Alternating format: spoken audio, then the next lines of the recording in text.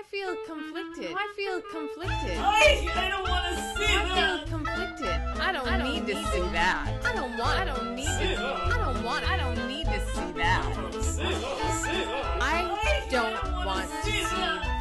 don't need to see that. I don't want to see that. I don't want to see that. I don't want to see that. I don't want to see that. I don't want to see that. I don't want to see that. I don't want to see that. In college, Mercedes and I, we came up with a list of what we considered the worst words. Yes. And then I put them all into a sentence. And so the sentence is, there's moist panty cheese in the crotch of my slacks. Oh, that is a bad sentence. It's a bad sentence. You don't want to hear that sentence. No, you don't. I also don't like the word pussy. I just don't. I don't know why. It really like depends on how childish. it depends on how it's. Really, it's childish and that bothers you? Duty? Duty? There was so much duty last night. Okay, well. So yes, there was a lot of Duty in the Desert episode. Duty, yeah, but he didn't go to the desert to duty. I know. No, poor I really Mickey. have a feeling we're losing Mickey next episode. I know. Anyways, we don't know what's coming, but we are bracing ourselves. All right, so welcome back to Countdown to the Comeback. I'm Miss Jenny. And I'm Miss Marcy. And we are talking about Season 2, Episode 6, what we thought was going to be the finale, but we were incredibly wrong. Jenny, you're looking very moist today. And you're looking like a pussy. Those are our two most unfavorite words. There's a little personal moments.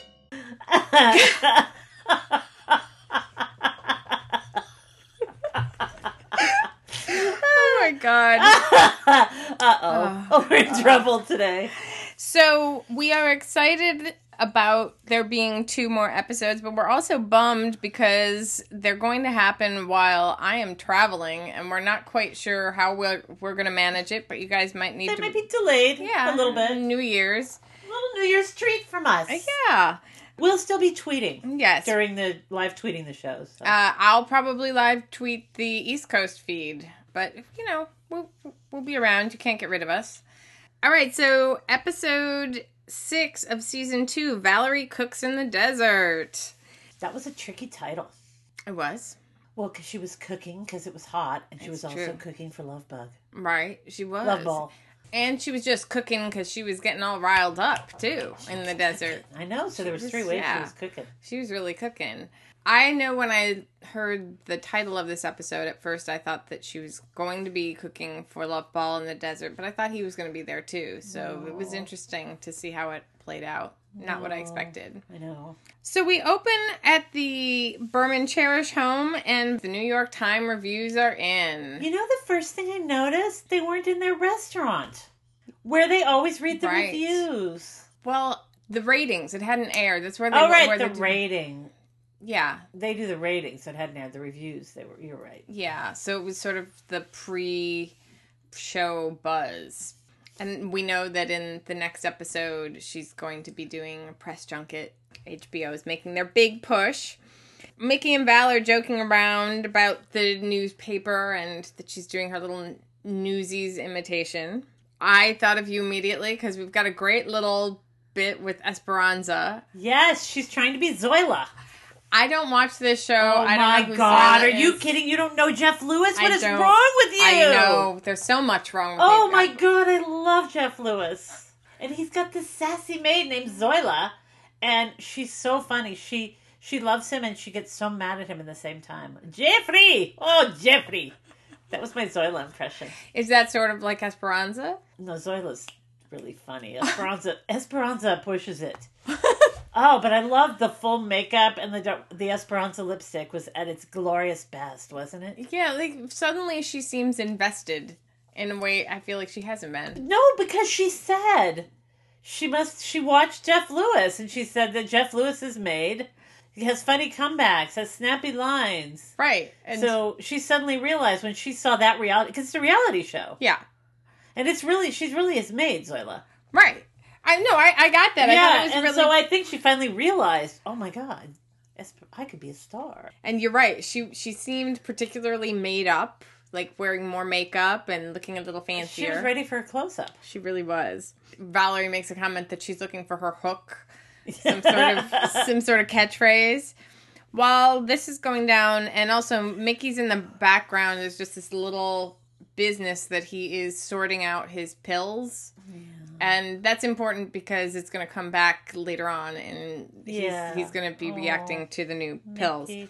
So Mark enters. We find out that he's living somewhere where he can see the ocean from his place. He's still not there. They're living separately. We find out they've got a date on Saturday night, and she's made them reservations at Nobu. I love Nobu. I've never been to Nobu. I know that De Niro is a partial owner of them. Oh my God, it's fantastic. There's a bar outside, and there's couches like in the sand. Is this the Malibu one? The Malibu Nobu, yeah. Ugh. I have gone there twice with Peter. Once where they thought we were getting engaged, but it's so expensive. Oh, I'm sure. God, it's like crazy expensive. It's like Matsuhisa, right? I mean, it's like one of Nobu the was the chef at Matsuhisa. Right. Okay. So there you go. Yeah. There's more Hollywood inside. Okay, we could not have been more LA just then. That was very LA talking about the sushi restaurant. You know, that uncooked fish. So Valerie makes a comment that it was easier to get a reservation at Nobu, most likely because of the review in the New York Times. And she hands it to Mark. He reads it aloud, all the highlighted sections, because she's highlighted all the sections about her. New York Times review. Here it is. Oh, yeah. How is it? I highlighted the parts about me. Yeah. Valerie Cherish is quite a revelation as Mallory Church, a narcissistic, self-destructive, fading former television star. Yeah, they get it. She brings to her character a vitality and here yet unforeseen, someone went to Yale, unexpected complexity. That's great. Yeah, couldn't have done it without you, Mark. And they like Seth Rogen too? Well, yeah, what's not to like? I mean, funny, shoots heroin. I smell Emmy. I smell too. Oh. This part's not so good. What? These two pros Called me a pro. have elevated the predictability of this navel-gazing material. Hey, heads up, Hollywood. Being a writer is hard, and sometimes we have to do drugs. And for the privilege of witnessing this, HBO asks us to pay. Well, that's why you need actors, see, to elevate. Really nice things about her. And you know what? It was nice because, Mark has not seemed like he's really liked Valerie this whole season, and he was generally happy for her there. It was very sweet. But that like sort of Hollywood side, like Klingon side came out, like he's seeing her in another light again. Mm-hmm. When he sees that, like, ooh, Right. Well, he said earlier in this season, at the Golden Globes episode, he said actors aren't artists. Right. He has sort of a little contempt, or he doesn't really respect what she does, or doesn't think it's real work. Right. I mean, I'm projecting onto him these ideas, but that's really kind of the impression that I'm getting. And like you're talking about, like a turn with him here. Like, oh, the New York Times says you're an actress. Maybe that legitimizes you on some level. Didn't he also ask if they'd mentioned Seth, his man crush? Yes, his celebrity friend man crush. But then he pointed out all the stuff that they said about it that was unpleasant. Yeah, that was really negativo. Which I think reflected his feelings about it. And I think he was a little bit pleased that they're sticking it to Pauly G. That review really seems like their issues with the show are more about the writing and the subject matter than with the performance on any level. Again, she looks like a star. Then Mark looks confused because he doesn't understand why there's all this sushi laid out and it's still in the boxes, it's not set up. And apparently there was supposed to be a premiere party at their house this night, and Tyler didn't tell him that Valerie had to do the reshoots. Mark has driven all the way out for this party, and Valerie has to go to set. And so the party's been canceled and they can't hang out. Tyler's attitude which has been growing and growing, was just like, he's got like that hipster, I don't care look now. Like when they looked over at him, he was just, so, but whatever. He's also like caught in the middle of their marriage in a way, because she's like, well, your nephew was supposed to tell you, or she said that at some point. Yeah. That, it was his fault. So if she actually thought that Tyler had told him, then she must have been pretty surprised to see him show up. And she didn't look that surprised to see him show up. I think she was happy to see him. Yeah, you're right. Oh, yeah.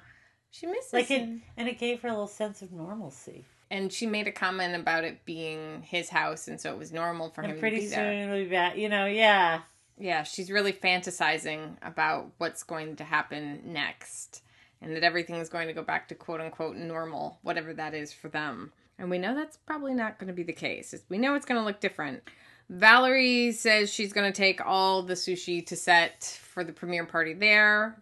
Saturday, she'll be all his. Then shortly after that, he's supposed to be back, right?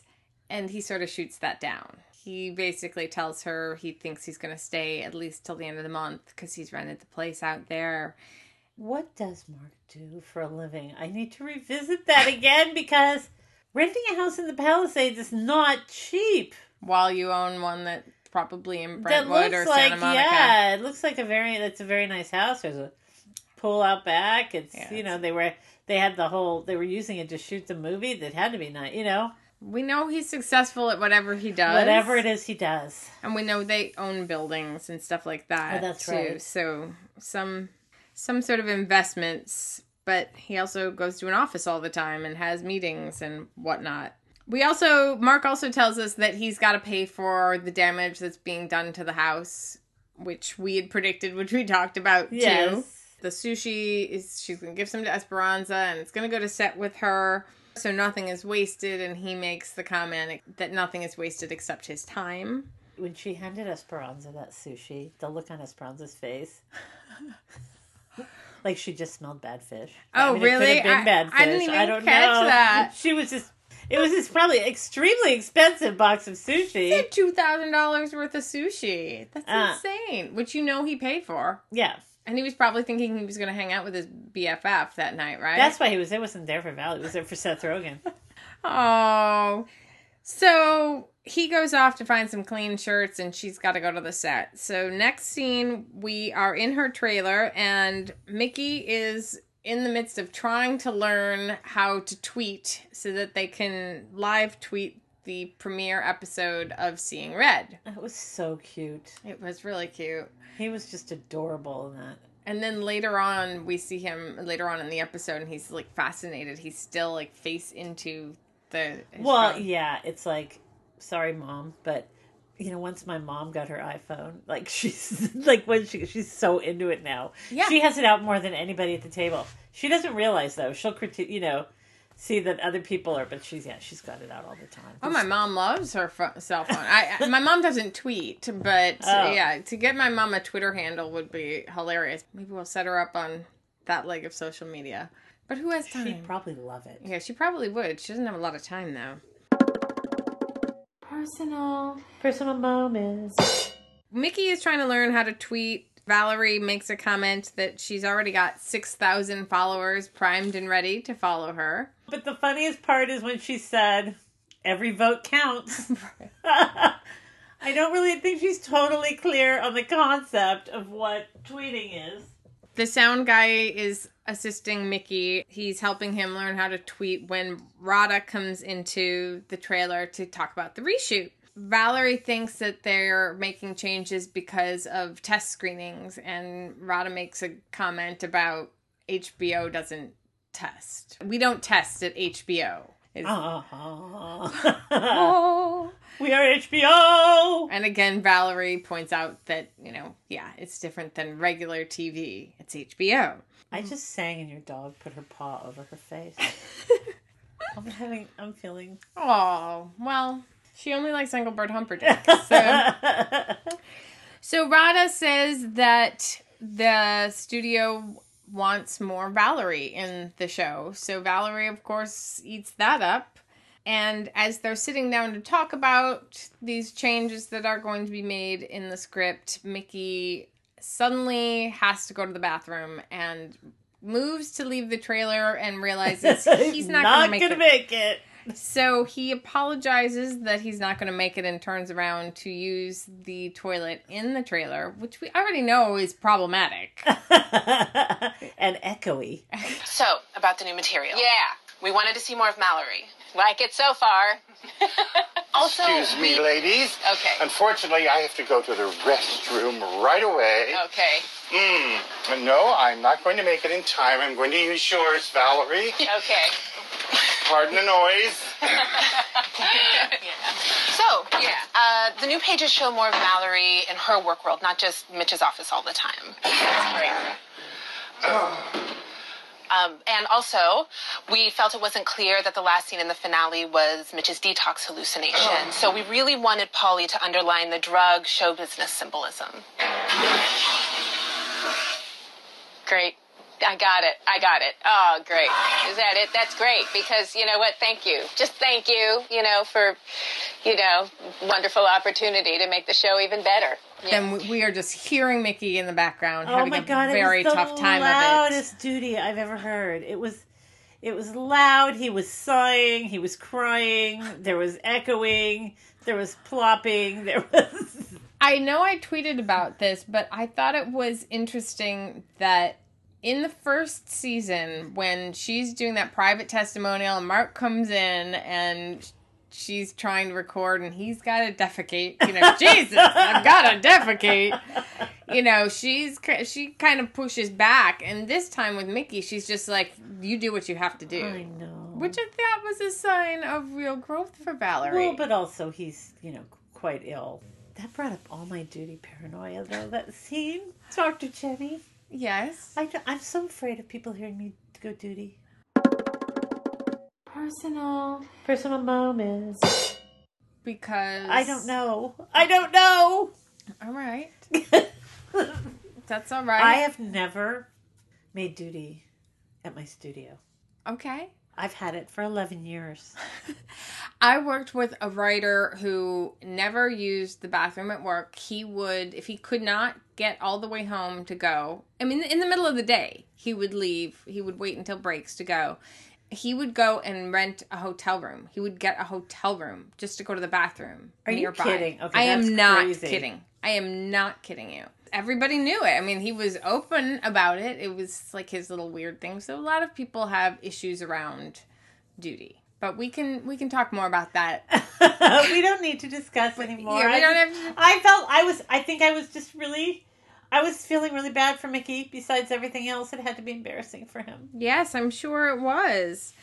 But again, at a certain point, embarrassing or not, what's more embarrassing? You had to defecate! Jesus! Jesus, Marcy! As Rada is leaving, she congratulates Valerie on the New York Times review and then catches herself and says, oh, I don't know if you read reviews. And Valerie says, of course I read reviews. How else do I know how we're doing? Which, again, shows something very clearly about Valerie, that she's very influenced by external validation, more so than internal. Even if she's doing great work or if she feels good about it, doesn't matter if everybody else isn't heaping praise on her, right? So Mickey comes out and apologizes for all the duty noises, for the straining and the difficulty. And he described what he thought they probably had heard. That was like if it were me, I would just kind of come out and say, oh, anyway, I'm gonna go shopping and those are great shoes, and I would deflect from the duty. Yeah, but think about Donna in season 1 when they go to Palm Springs of the Double D's. Yes. She was a cancer survivor and she was really had a fuck it attitude. So yeah, no, she did. So maybe the cancer was really made Mickey be like, fuck it. I'm just maybe not quite as brash as Donna was. No, he was I always loved Mickey, but he was so endearing in this episode. He was softer. He stopped correcting her. Yeah.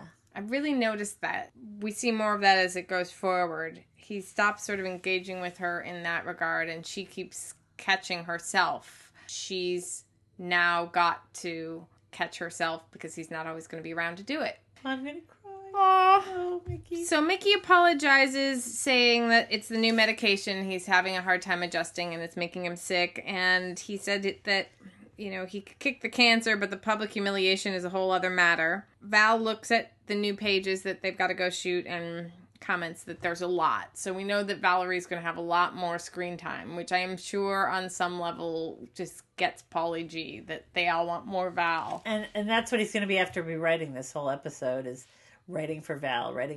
It's got to make him nuts. Because the last thing he can do is see things from her point of view. No. Yeah. So next we're on set and Billy is with her and he's all excited about the buzz and that's... Red is the new orange! I love that. I love me some orange is the new black. So. And she has no idea. Nothing. She probably thinks that Leela Durham is involved with that. The Leela. I Durham. love that she says, now you're just saying colors. Does she know anything that's going on in modern television? Game of Thrones. Yes. She's the second Game of Thrones. Well, you know what? Dinklage, Peter Dinklage, Peter Dinklage, Peter Dinklage. Peter Dinklage's penis. Oh, that's hard. Peter Dinklage's penis. I decided that instead of the pink ladies in Greece, we're the Dink ladies. We are. We should have satin jackets. Let's. We are of an age where matching satin jackets would be fabulous in public, wouldn't it, Jenny? Let's get matching, coordinated, bedazzled kids. Oh my God. To wear with them. Yes, as we walk the mall. Holding hands. In our Dink ladies jackets. Skipping. Thinking maybe Peter Dinklage will be there and he'll notice us. We're here for the Dinklage sightings. And if he ever writes a book, we'll camp out. Oh, to have him sign. With pink sleeping bags. Have him sign our breasts. You gotta aim down when you're going to mine. He'll get up under mine and they'll rest on his head for him to sign them. I'm sorry. Oh my God. Oh my Lord. Oh, you have a little dust there. Let me sweep the floor with my boobies. Stop it. They're titties and they're Swiffers. So Valerie enters the set and it's made to look like her dressing room, and the set decorator didn't have much time to do it, and Pauly G had instructed her to make it look as closely to Valerie's It Wall at home as she possibly could. They duplicated everything. They brought in her actual People's Choice Award. It is her actual seat back. It's her stuff. They took her stuff. That's so violating. Yeah, without telling her. Yeah. At first she looked really excited until she saw the I'm It chair back on the wall. And then she was like, whoa. No, that's me. And she was really calling for separation. And she had a point, because everybody's been saying that to her the whole season. Right. And Pauly G was saying that to her when it suited him. Exactly. No. But, the I'm It chair back, okay, that's a real show, Pauly, from a real network, It's too late to get clearance. And plus my fans are going to see I'm It, and they're going to say, wait, isn't that Valerie? Wait, what is this? Is it Valerie or Mallory? I'm confused. Help! Doesn't matter, Val. Everyone's playing themselves now, right? I mean, Matt LeBlanc isn't Matt LeBlanc, right? Okay, but Matt LeBlanc isn't getting down on his knees and giving you a blowjob. That I know of. Right? Now, listen. It's just that Mallory did, okay? And if that stuff's up there, I'm It, people will think that was me doing that. Let's take it down. Basically, get over it. Matt LeBlanc. Yeah, that was awesome. The little shout out to Matt LeBlanc. And do you watch episodes? Yes, I love episodes. So Pauly G makes the comment that if people are looking at the wall, then he's not doing his job right, but Valerie continues to push and is really standing her ground and does not let him just have his way on this, and eventually he agrees to have them take it down. Also, something I noticed in this episode is he's definitely eating his feelings and, he is. Pushing his feelings down. Yeah, I mean, better that than heroin. And he had a gun on his t-shirt. Did you notice that? The picture on his t-shirt was a gun. It reminded me of on Mad Men when Megan Draper was wearing the t-shirt that Sharon Tate wore in a magazine, and everybody thought that that meant something and started to speculate. Valerie makes a comment to Pauly G about the New York Times article. Oh, God. Also pointing out the differences between her and Mallory Church. The difference between Valerie Cherish and Mallory Church is that Mallory Church is self-destructive and mean as opposed to Valerie. Pauly looks very vulnerable and wants to know if they liked it. And she said that they did, but it's a good thing he doesn't read the reviews because they're always going to be mixed. And that is just the kiss of death right there. He shouldn't have. She shouldn't have. No, but my God, by this time, But he didn't asked know her he too. shouldn't have. He did. That's what I mean. He shouldn't have. Right, you're right. Yeah. He shouldn't have asked her. You be careful what you ask for, Oh, my right? God. And then he has a meltdown because he didn't want to hear about the reviews, which I don't know whether or not she's heard this or not. Do you think that he told her or somebody told him? Even if she heard it, she probably didn't process it because it wasn't about her. Oh man, and that meltdown happened so fast. It was gorgeous. It was fabulous. The zero to I hate you. Right? Yes, it was amazing. She takes a different tact here and doesn't let him get away with just walking away upset and says, oh, I'm not going to let that happen. I'm going to read you some reviews. Oh, Valerie. And she starts looking up reviews on her cell phone and reads him one by a superfan over at bobtv.com. Pauly has a very strong reaction to this, saying like, oh, well, bobtv.com, well, that's better than the Hollywood Reporter. And then she says, oh, you read that one too? And he tells her to get away from him because obviously the Hollywood Reporter, not fans either. Yeah. As Pauly storms off, Billy tells her it's time for the East Coast premiere and she's got to start live tweeting. And then Ron rolls in, inexplicably mad at her about the desert scene. Ron hates her almost as much as Pauly G hates her. I think it's a little bit like on Room and Board that the people around Pauly G feel like they hate her because they're either absorbing his or they feel like to be loyal to him or work with him. Man, he's so not nice to her. He's not. And he wasn't. There's some moments where he was okay with her. And when he needs her, he's totally nice Like to when her. she gives him her house. Exactly. But here he's mad at her and he's talking to her like she should know why he's mad at her.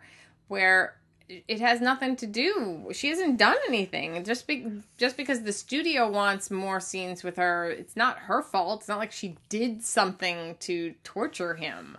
He's telling her that they are going to the desert to shoot these scenes and it's going to be Saturday and he won't move it even though she has plans and tells him point blank that she needs that night off. And he keeps pushing her to explain to him why she needs the time off. And when she finally says that it's because she's making dinner for her husband or has a date with her husband, he blows it off. Like, oh, well, he'll understand. It's a very Hollywood business attitude. Like, no, I know personal relationships mean nothing and marriages mean nothing. Whatever goes on at home is secondary. The show comes first. Show must go on. Valerie's then called to her marks, and Pauly G is face down in the reviews, obsessively reading the reviews. Then we cut to the interior of the car, and she's got new cameras installed in the car. She's concerned that they're going to make her look weird. And they do. They did. Although Jane assures her they're like those peephole distortion-y cameras. Jane is in the backseat, and Mickey's on his phone. Again, he looks like he's probably tweeting or something. And then Mark calls, and Valerie has a conversation with him over the speakerphone. And we find out Nobu can't move their reservation, and she apologizes to Marky Mark. She asks if they can move the plans to Sunday, and he says he can't because he's already got plans. And when she asks him with who, what his plans are, or with who, there's very awkward, uncomfortable beat, and he explains that it's with Kathy, who found him the house, and some other people in the neighborhood. Oh, such a shame. I'm so sorry, Marky Mark. Shoot. Well, you want to try for Sunday? Oh. No, I have plans on Sunday. Okay, plans with... What kind of plans? Plans? Plans with who? It's just Kathy, the lady that found me the house, and some people in the neighborhood. Okay. Well, Saturday it is. Okay, so I'll just come to you straight from work. All right, I'll probably get there around 7. No later than 7. Where do you want me to make reservations? You know what? I'll handle that. I'll make the dinner plans. After all, I'm the wife. Oh, you're on camera. All right, I'll call you later. All right, well, I'm going out. Okay. Bye. Okay, yeah, bye. I got a total vision of Kathy in my head when he said Tell that. me what your vision was. She has blonde hair. She wears blazers. Blazers, but like really tight skirts and like those high heels. But she's older, but she's got that like fading sex bomb real estate agent look about her. She's ready to be wife number 3? Yes, I think so. I hate Kathy. I hate her. I hate her already. I hate her so much. So Val obviously looks nervous.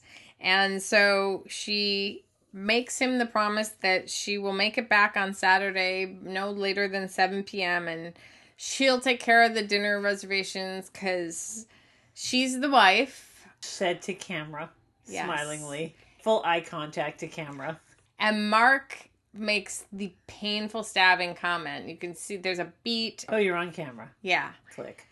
And she says she'll call him later, and he says he's going out. And that's pretty much the end of that conversation. Somebody had done a recap, and they mentioned how at that moment, there's this realization. There's this whole other Valerie Cherish that we don't see, that Mark knows. We do see that at different times and different moments. But that's really apparent here, that the Valerie that he's married to or loves is not the one that's in front of the camera. And I still can't help but think that at some point they went through something in those 10 years, those 9 years. Oh, they had to. And right? got past it, and they were like in a healing time when all this came up. Probably, and just kind of ripped open the wound again. Oh, yeah, absolutely. Cut to, we are now in a supermarket, like Whole Foods. Yeah, it's called World Foods, but yeah, it's probably Whole Foods. Valerie has decided that she's going to cook for Mark. Mickey joins her.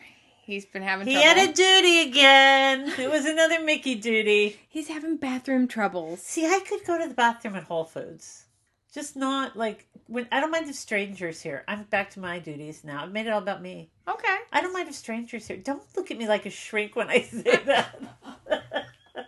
I'm just looking at you. I was like, I'm sorry. I'm just looking. I've got duty issues. I'm Jewish. I'm sorry. It's I'm a a Jewish shrink. thing. I'm a shrink, and I'm I'm a looking at Jew. you. I'm a Jew. We're raised to close the door in the bathroom. Oh yeah. Well, that's I think an important thing.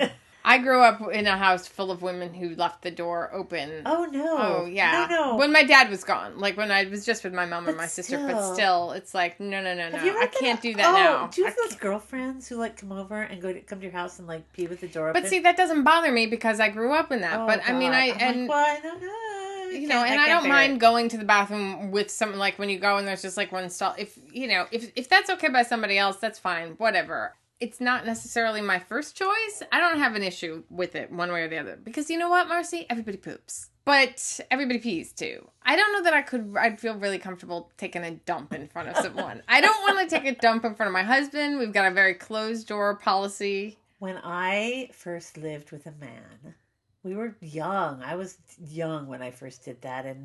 And the first time that came up for me, we'd moved in. It was all really cute and everything. And, you know, dancing through fields and setting up our couches and putting away the kitchen and kissing and Domestic bliss. yeah. And all of a sudden, you know, you feel that little rumble, and I'm like, Could take it to I another hadn't level. thought about this.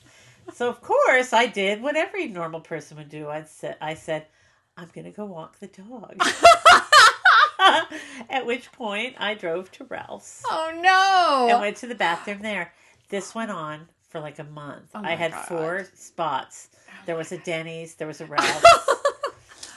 Finally, one night I came in. He was sitting on the couch with his legs crossed. And he goes, I know what's going on. And you won't take a bowel movement in this house or I'm breaking up with you. Oh, my God. He needed to know it was okay that he did it, too. Oh, he did it. Yeah. I'm sure. Oh, trust me, the man pooed. Oh, my God. So sorry, listeners. No, we're not. So Mickey is having bathroom trouble again, and he questions whether or not he should go to the desert, because as we know, there's been issues with her trailer, and... He said, is it the porta potty? Are the porta potties there friendly? Oh, God. Could you imagine having... I mean, I'm trying to remember. There may have been times when I had issues on a set, but I can't think of a worse place to be. Porta potties while you're having issues. On set. Oh.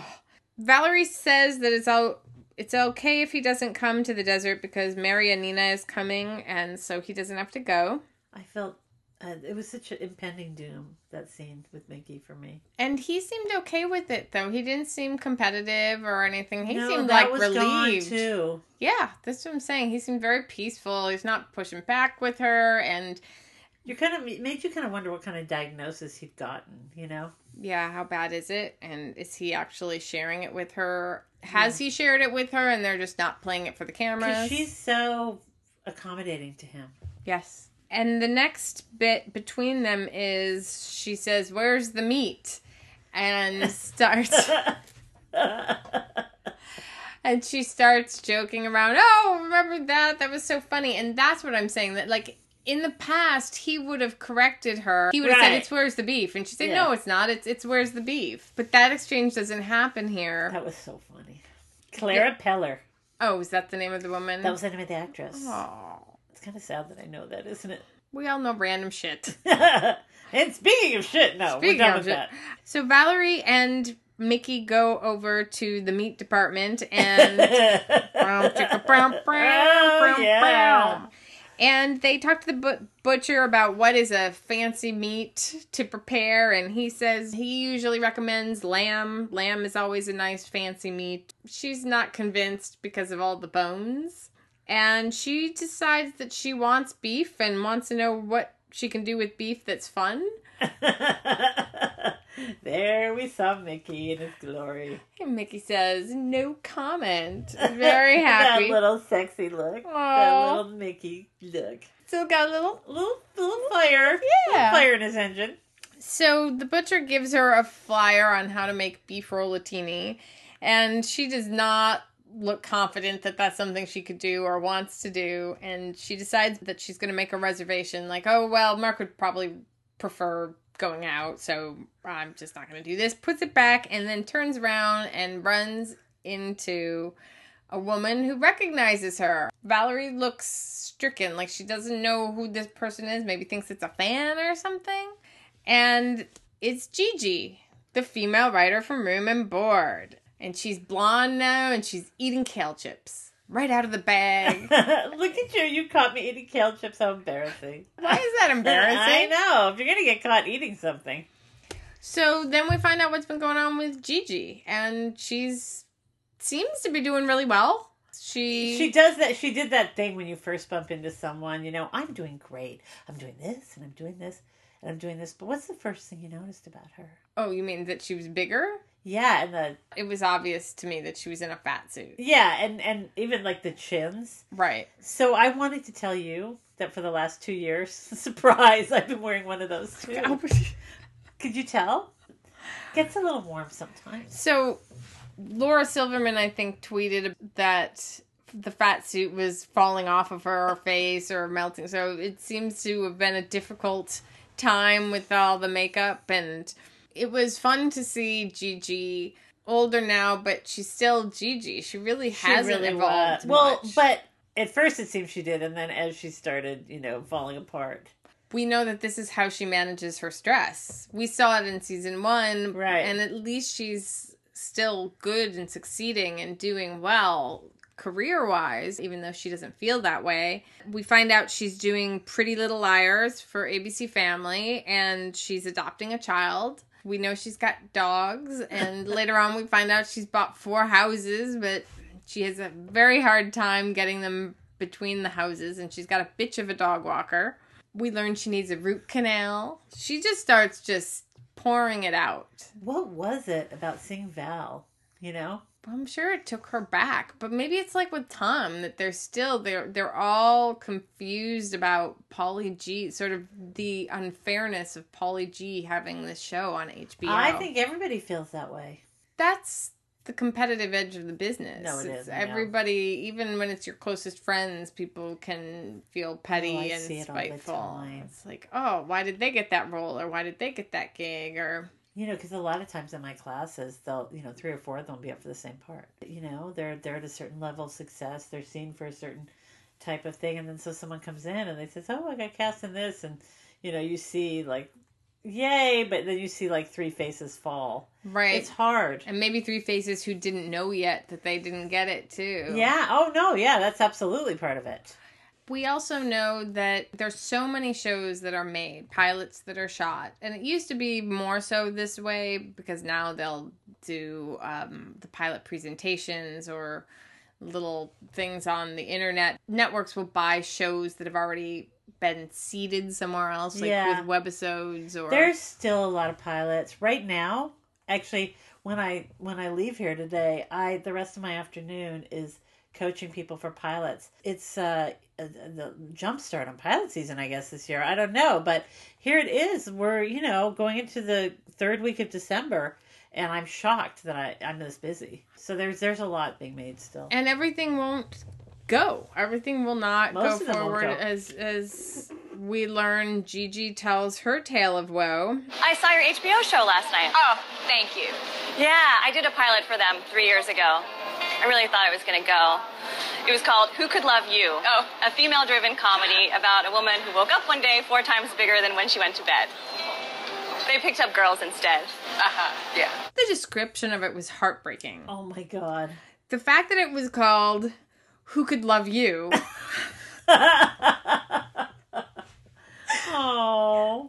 I have to say, though, there's part of me that thought, well, that actually does sound like something I would want to watch.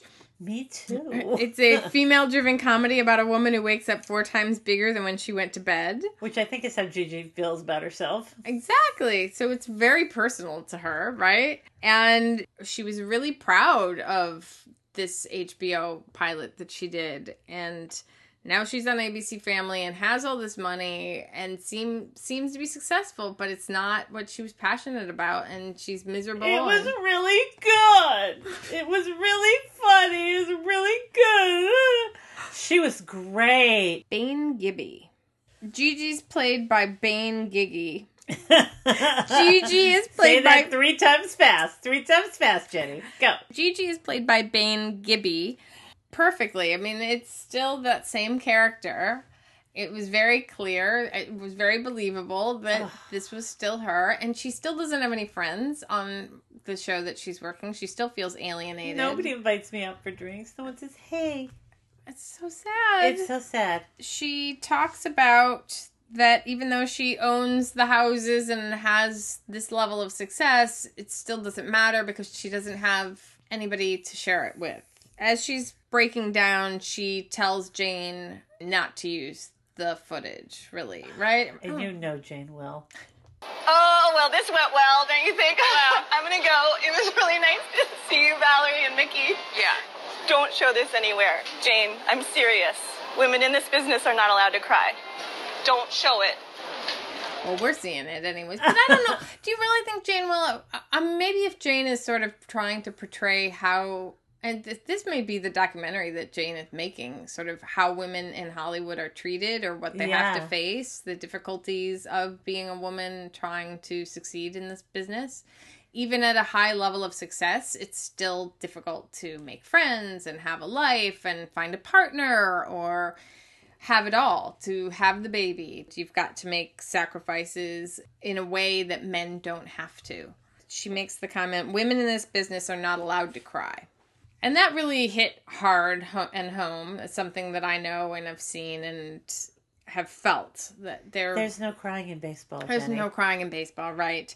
Women you have to take it. You have to really be able to take it. You know, being a stand-up, oh my gosh. Yes, well, that's even worse. You're constantly having to fight against the women aren't funny. You know, you'd hear that all the time. You know, and there was like a constant drive to just, you know, be at one point be one of the guys, and then I decided, no, fuck it. I'm embracing my womanhood. And, you know, that's why I dressed, you didn't really know me during those years, but I dressed very provocatively on stage because I wasn't going to, you know, be androgynous and wear a tie. And you know what I mean? That's not who I was. The guys were so snotty about that. It was okay because in the long run, I was happy. This is maybe too much for the podcast. Well, also some of the women who were dressing androgynously too were lesbians as well. Yeah. Who also were hiding their sexuality, doing comedy that was totally be brilliant. I mean, you can see how Ellen can do her show so well because she's amazing. She worked doing comedy that was not about her. It was not sort of this, I mean, some of it was personal, but it's not about her sexuality, right? And that it was no woman was allowed to have a sexuality, whether you were gay or straight, you know? Right. No woman was allowed to have a sexuality. If you did, you were doing woman stuff. Even, you know, whatever, like I said, whether you were gay or straight. If you weren't a guy up there, they didn't let you into their club. You had to be sort of non-threatening. Yeah. I can see that. I can totally see that. And I think that that's the way it is in the writer's room, too. Well, I know that's how it is in the writer's room as well. I don't have a problem taking it. I have a hard time giving it back because that's just not me. You know, I can, to a degree, and with people I feel really safe with, I think. But when you're just sort of finding your way in, people who are just being cruel and think that that's funny, I don't find cruelty funny. I don't either. A lot of stuff that goes on in the And I think that's a good thing about us. Yes, right, exactly. And, you know, that is why it wasn't what I was going to be doing for the rest of my life. Well, that's also why I didn't want to do stand-up anymore, because I loved the art of it, but I didn't like the life of it, you know? And I saw females who were 10 years older than me, you know, I looked at them and I went, oh, okay, I'm going to try something. I'm going to use my powers in a different way now. The other thing, too, is that now I know, and I mean, I knew it a little bit back then, but now I know there are other kinds of writers' rooms and projects, and they're not all the same. And right. I mean, nowadays, too, I mean, look, we were just talking about the Golden Globes, the comedies. Fantastic. 4 out of the 5 nominees for comedies for the Golden Globes have female showrunners, so there's definitely been a shift. Women have more power. They're definitely more welcome. Yeah, it's awesome. And I know there are writers' rooms that are nurturing and, I mean, obviously you still have to be good, but that aren't quite that boys' club, cruelty-based, hazing. You know, I think that scene in season 1 where Valerie looks in and they're simulating that sex scene, you know, that wasn't that off base from, you know, the writers' rooms back then. I do think they've evolved. I was in the writer's room at that time. I mean, yeah. And it was right after that Friends You were thing. Rosemary. Everybody was really nervous all the time, too. And I was a double whammy, too, because not only was I a woman, but I'm a minority.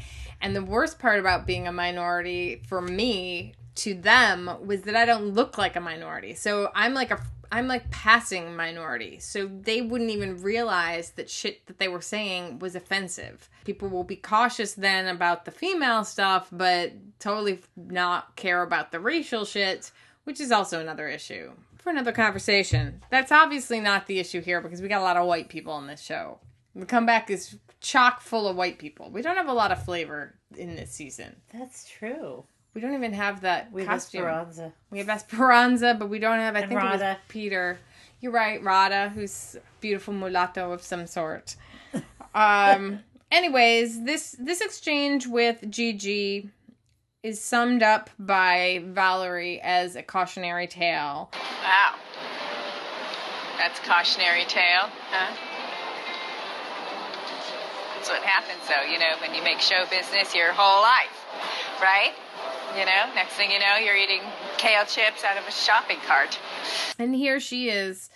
Valerie's really getting close to everything she's ever wanted, but it really appears that her relationship with Mark is going to be the price to pay. Yeah. So Valerie, noting this, turns around and decides, fuck it, she's going to try to make the beef. The beef rollatini. Have you ever seen beef rollatini in your life? What the fuck is beef rollatini? I don't know. It looked really bad when she was making it, too. It looks to me like something you serve at a party. Yeah. Like on a tray with hors d'oeuvres. Horse's ovaries. Hors d'oeuvres. The next morning, Valerie's car pulls up in the desert. It's 100 degrees out at 6 a.m. Mary Elena says that the heat is bullshit. Valerie's told that the set is 20 minutes from the base camp. That means that where the trailers are parked and she has access to air conditioning and some level of comfort is quite a ways from where she's going to need to be. Yeah. Because you get to the set and you're already melted by the time you get there. I was filming a movie in Mexico once and it was like that. And it's hot in Mexico. I'm sure it's like the desert. Mexico hot. It's Mexico. Valerie is ready to go as soon as she rolls in, and there's the wonderful exchange with the GPS that says, "You have reached your destination." She says, "Have we? Or have I?" Or it's a little symbolic of what's going on here, right? Like, look, here you are. You've reached your destination. They actually want more of you, but is this really where you want to be? That was a deep moment. You were very deep moments. Deep. You went very deep there. That's what she said. She informed Shayna that she's got a jump start on the wig and she's ready to roll, and not to forget that she has to be out by 5. And you know what? It's so funny when she got out of the car, her outfit and that scarf. It was like from the 1950s. Yeah. She was like sort of Grace Kelly going to the desert, Palm Springs. That was her going to the desert outfit. I think it was a very well thought outfit. She watched the movies and. Damn it, that's what you wear. You to wear the desert. You wear a scarf around your hair. You have the little capri pants and the sleeveless blouse. Shayna informs Valerie that Polly still hasn't written the last scene.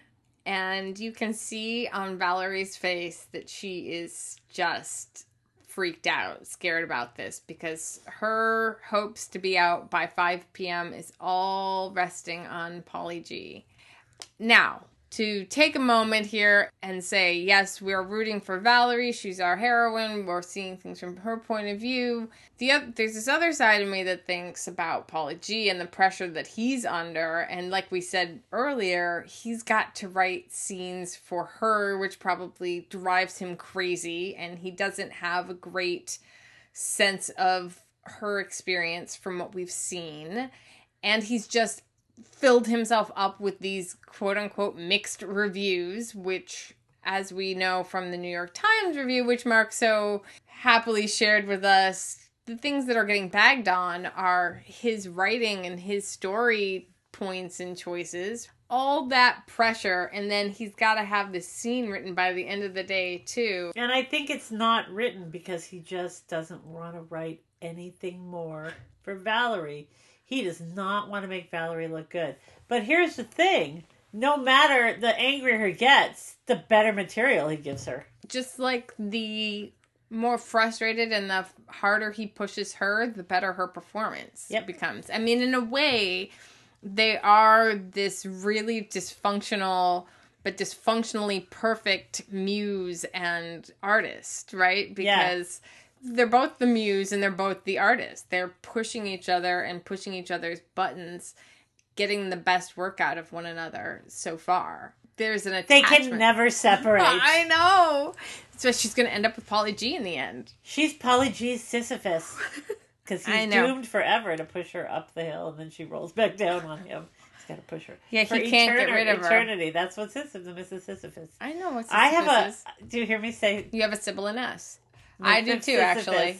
I had to go to speech. My first therapist was, wow. Me too. They would pull me out of class at school. Yeah, me too. I had a problem with my auths too. I had. Did you get made fun of? Only by my family. Oh, that's nice. Yeah. See, my family loved me, but I got made fun of at school. I also got made fun of because my mother dressed me in completely coordinated outfits every day. Oh, I loved coordinated outfits, Everything though. matched Garanimals everything. were, like, my favorite things in the world. Like, Lois sorry. went further than that, my friend. I had like 50 pairs of Keds. Like, she found, like, tangerine and salmon and limoncello. Nice. Wow. Oh, yeah. I went through a period of time where I wouldn't wear pants. Like, I would only wear dresses. Oh, okay. And I was skirts. afraid, you were going to school just a top and panties. Just those really big Carters that go up to the... And you know what? When you get a little older, you'll probably want to do that again. Yeah, actually, I want to do that right now. If I could, if it were We're not wearing pants. Not the same pants. So we know that they're going to shoot the car scene with Valerie while they're waiting on the new pages from Polly. But they don't say what that car scene is going to be. But there's something about her being kidnapped. Yeah. That's all I know. Yeah. Right? Because she makes a comment later that it doesn't make any sense that she's being kidnapped. I think the scene that comes up is just really, we just really see how Polly, the seething hatred he has. It's like, let's lock her in a trunk. With snakes. And cover her mouth so we don't have to with hear duct tape, yeah. Right? And put snakes all over her. Valerie, we know, has brought the meat with her, the beef, to make the beef rollatini. And I thought, oh my God, this must be Food terrible. poisoning. Oh, yeah, exactly. She's going to serve that. Mark's going to have a Mickey Duty moment. She's going Here comes the salmonella. Here comes salmonella. Here comes salmonella. Squirting out your underpants. Sorry. Just a little ditty. I'm also a lyricist. There's my S again. And Valerie also is pushing back this early on. She's pushing back against Shayna, and she needs to know she's being heard. And is she being heard? She needs to know. Shayna finally tells her, yes, she's heard. But you still get the feeling there's no way she's getting out of there by 5 p.m. Oh, there's not even going to happen. And that's beyond poor Shayna's control. I never got the idea that Shayna didn't like Valerie. Yeah. I mean, that's just her job, too, is to be the bad cop and to be the a-hole. On top of Polly already is an a-hole. So if your job is to be the a-hole for an a-hole, you got to be like a mega a-hole. Or you got to be really nice. One of the two. I usually always went the really nice way. So then we're on set, and Andy, the director, Andy Tate, is back. And there she is with her Broadway. Dancy as ever. Yes. Dancy. A 5, 6, 7, 8, and fake. Here we go. You know what I was wondering last night? Because I started reading bios of, some of the actors we didn't know on here. And, she's a big improviser, and I'm just wondering if she didn't bring this character to the audition, the dancy, someone who dances with everything. Because that would seem like a character that someone would create in an improvisational setting. Or maybe they saw her in something and built it around her, too, doing something like that. If that's the case. This is a good idea. Just like Valerie Cherish was developed at the Groundlings. I guess this girl's a UCB, Meryl. Oh, there she was, and I felt for her, too, because she also, you can tell, does not want to go mano-y-mano with Pauly G about things if she doesn't have to. Yeah, I think she's a little scared of him, too. So Valerie's in the trunk, and they're wetting the snakes. There's just one take after another of them trying to make the snakes look real. Also, this seemed to me like they were trying to justify their jobs by doing this, because all that green screen shit, they could have done that in a green screen studio, and they could have CGI'd in all the snakes. They didn't need to put in the real snakes at a certain point, and even she makes a comment like, you couldn't do this in post. Nobody wants to bother Polly. And I think Polly wanted those snakes on Val. Oh, I'm sure. Well, how symbolic is that? Right. I mean, come on. Let's talk. There's so much symbolism. Hello, Carl Jung. Let's talk about what the symbolism of the snake is. Snake in and out. Snake in the pants. Snake, Adam and Eve, tempting. There's so many layers of the problems with snakes. In this whole sequence, Valerie's in that trunk, like, questioning the logic of the story, too, which is sort of like, there's nobody around who's listening. And somebody informs her that Pauly G is depressed, and he's in the tent trying to write nearby. She's complaining that the trunk of the car smells like gas, and also reprimands a crew person who's smoking nearby. Which would never happen on a set. No. Not these days. I mean, No. in the olden days, you know. Back when we were young puppies. 10, 15 years ago, yes. And I may have actually been that person. People don't smoke anywhere anymore. I know. I'm glad. So they add a real snake, and I gotta tell you, she does have a very real reaction to that snake when they open up, and it's right by her face. Oh my god, that was so funny, the look on her face. Of all places for the snake to be, it was like right by her mouth. Well, now there you go again with the symbolism. Open wide. Blow me, Val, blow me. So then later on, it's 2:30 in the afternoon, and everybody's sitting around waiting for the new pages. Tyler's complaining about how hot he is. He's got the zinc oxide all over his nose. Tyler's a big pussy. Tyler tells Valerie that Pauly G's not writing, he's doing drugs. Some weird guy showed up and went into the tent, that he must be in there doing drugs. Valerie gets very upset and storms to where Pauly G is. It seems to be right off of the set. She storms into Pauly G's tent expecting to catch him shooting up, but there he is getting some sort of a weird metaphysical like massage. a Reiki massage or something. Yeah. That's what I imagine happening there. And he screams at Valerie, and she's screaming and storms off, and Valerie then chastises Tyler for filling in the blanks, tells him, "You're not the writer, you're not a writer. Stop filling Why in." did you make me go there? The next scene we see is a little bit later, and I assume they're in the catering truck. Making rolatinis. I thought this was kind of a really sweet little moment with It Jane and was. Marielena. She's having some girl time. No, it was like, I can't remember what old movie it is where they're teaching the socialite how to cook in the kitchen. And there they are, and they're like praising her. I Everybody's like, look how good it is, and Yeah. everyone's very excited, and I'm sure cooled down. Where they're just making sure the salmonella happens by having the meat out now instead of in the cooler. And they are making the beef rollatini when Ron rolls up. Rollin' Ron. Rollin' Ron. God, he's a bastard in this scene. He is such a dick in this scene. He was the straw that broke Valerie's back. Actually, he was the straw that broke Valerie's camel's back. Valerie's back was never broken in the making of the comeback. Ron's very upset that she's not up on set and that she's rolling up beef on my time. And then she has had it, and she lets loose on Ron and Shayna. You're rolling up beef on my time? On your time? There are no pages, Ron. There are no pages, okay? The hair and makeup truck told me if I go up there and melt in the sun again, it's going to be 2 hours of repair work. Okay, I need those 2 hours for my life. Hey, Val, I'd like to invite you to set. Okay, and then this one, okay, she's invited me to set 4 times today. And it's a false invitation, because I get up there and I'm the only guest. All right? That's not right, okay? Shayna, don't try to coax me into coming to set either anymore, okay? Stop at the invitations, all right? I'm not a child. You want me to come to set? Just tell me you want me to come to set. I'll come. It's probably not your fault. Probably teach you that in AD school, right? What do they say? What do they say? Don't tell actors to come to set. They don't like being told what to do. Is that what they say? Invite them like it's a party. Actors like parties. Don't do that anymore, all right? And while we're here, might as well tell you, please don't ask for my autograph at the end of every day on the timeout sheet, okay? Don't do that. Is that another thing they taught you? Actors love signing their autographs, so ask for it that way. Just don't ask for my autograph anymore, okay? I know you're not a fan. That's okay. And I know that you are not a fan. I want you up on the set now. You know what, Ron? I was up on the set, okay? I was up on the set earlier, locked in a hot, gas fume-smelling trunk with live snakes. And where were you? You weren't there. Where were you? I know where you were. You were sitting in your chair in air conditioning.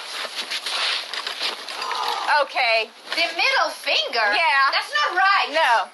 That's right. The middle finger. Did you see that? She goes off on Shayna, inviting her to set and asking for her autograph on the timesheets at the end of the day.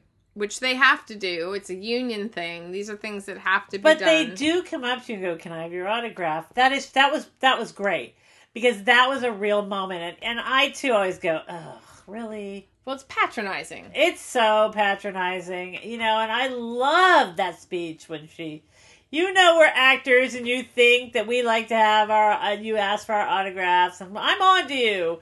It was fantastic. She put it into words. It does make it like, oh, really? You're going to say that again? Like, I've had that moment, haven't you? No, because I've never been an actor on a set. Ever? No, I've never acted in a movie. Who are you? None of them are being kind to the actors. Again, they're just treating her like a piece of meat. Yeah. Like the piece of meat she's rolling up, that's what they're treating her And they're like. breaking all kinds of union rules, not the actual show, The Comeback, but Seeing Red. Right. Is breaking all kinds of union rules. What's stunning to me is that she's the asset here as well, and they're treating her like this. It did seem like Ron was blaming her for everything, and then he flips her off as he's rolling off. So things are bad between her and Ron. Now, do you think maybe he was in the Pauly G had a total fit on set after she left and was, talking about her? And Ron was maybe the recipient of a rage of Pauly G's? Well, I'll tell you, a line producer's job is a really hard it is job. hard. I mean, you're stuck in the middle of everything. Just like being the AD. Being the bad guy, the bad cop on set, like Shayna is, that's hard. But then having to be that way about money and telling people that they can't do certain things because there's not enough money, and being caught between the studio, sometimes the studio and the network, and the producers and the creative teams. There's any combination of people can be a pain in the ass in that job. So after Ron gives her the middle finger and rolls off, we don't know how the rest of the day goes for them shooting wise, because after this, the next scene is Valerie pulling up into a driveway, and you see Tyler is asleep in the back of the car. You know that it's got to be late in the day. And as she gets out of the car, Valerie says to Jane, "Oh, you beat me here, and I was going 100. She must have been going much faster." And we notice she's not at her house, she's at Mark's, and it's dark, and she tells us that it's 11:30 at night. He was mad. Kept going to voicemail, thinks I stood him up. That's what it is. Yeah, just be even madder if I wake him up, right? So, okay. Why did you leave it there? Just so he knows, can see I made the effort. I'm going to leave a note. No. Yeah, I should leave a note. And there is this real weird moment where you wonder, is he alone? I was going to say, weren't you so afraid she was going to walk in on them? Yeah. On him and the real estate him woman, and Kathy. Her hair is like blonde, but if you look really closely, it's really dry at the ends because she has it blown out twice a week. You just really have a whole story. I about Kathy. do. I've given Kathy a backstory. Kathy. I don't know. She's no red. She decides to leave a note, and she leaves it on the back of a call sheet, and she won't tell Jane what it says. As she's walking back to her car... That's terrible. As she's walking back to the car, two beasts come out of the darkness. Two very large coyotes/dogs.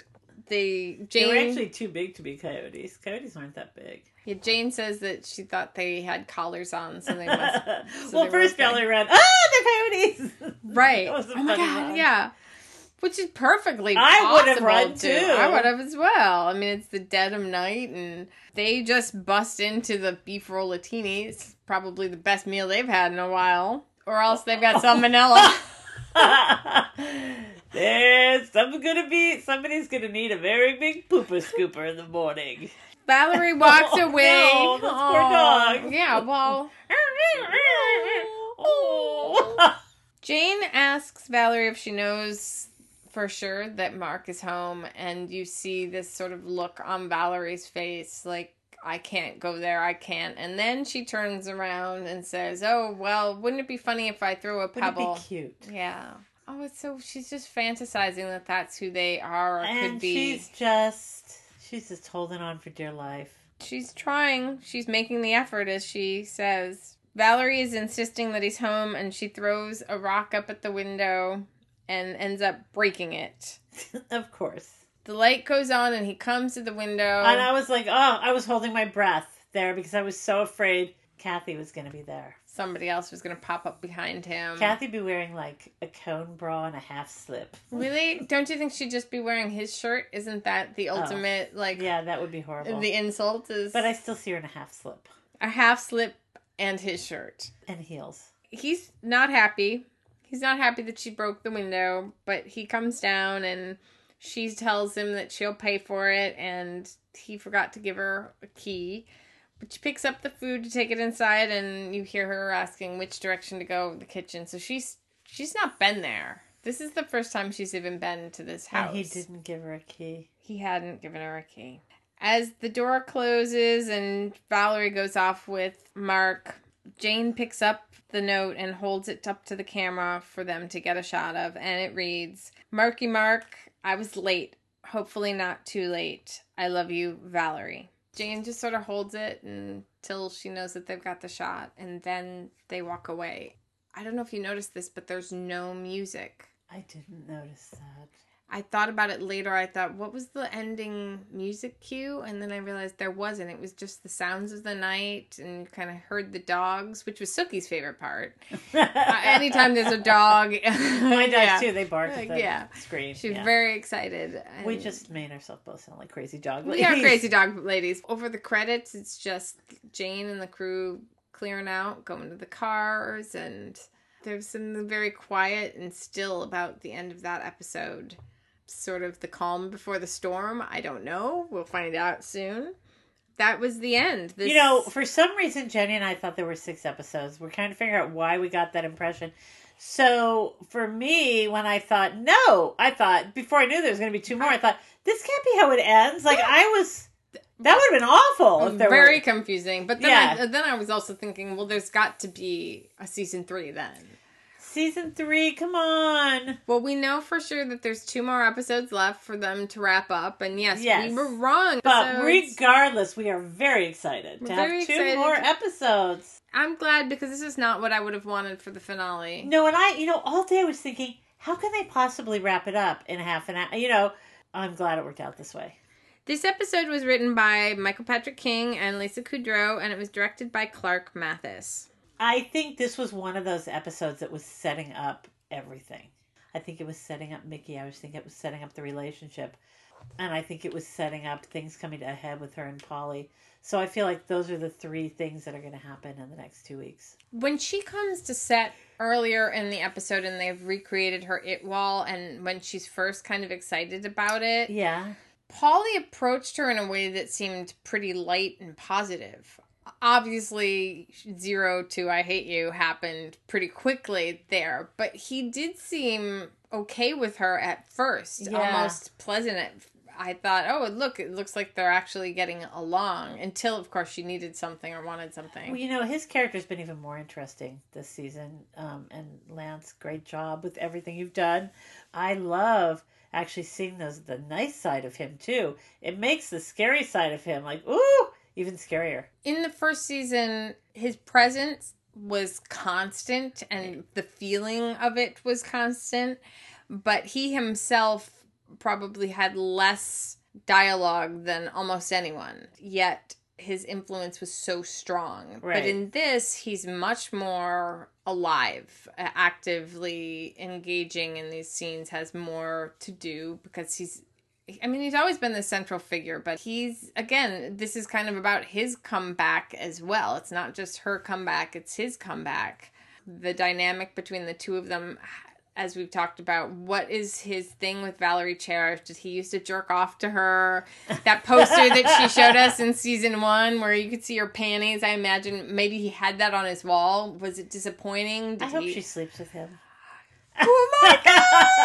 Wouldn't that be great? Well, I hope he goes down on her. That's what right. I hope. He owes her a blowjob. Yep. He definitely does need to go down and dine at the Y. Or as my English friend would say, have front bum.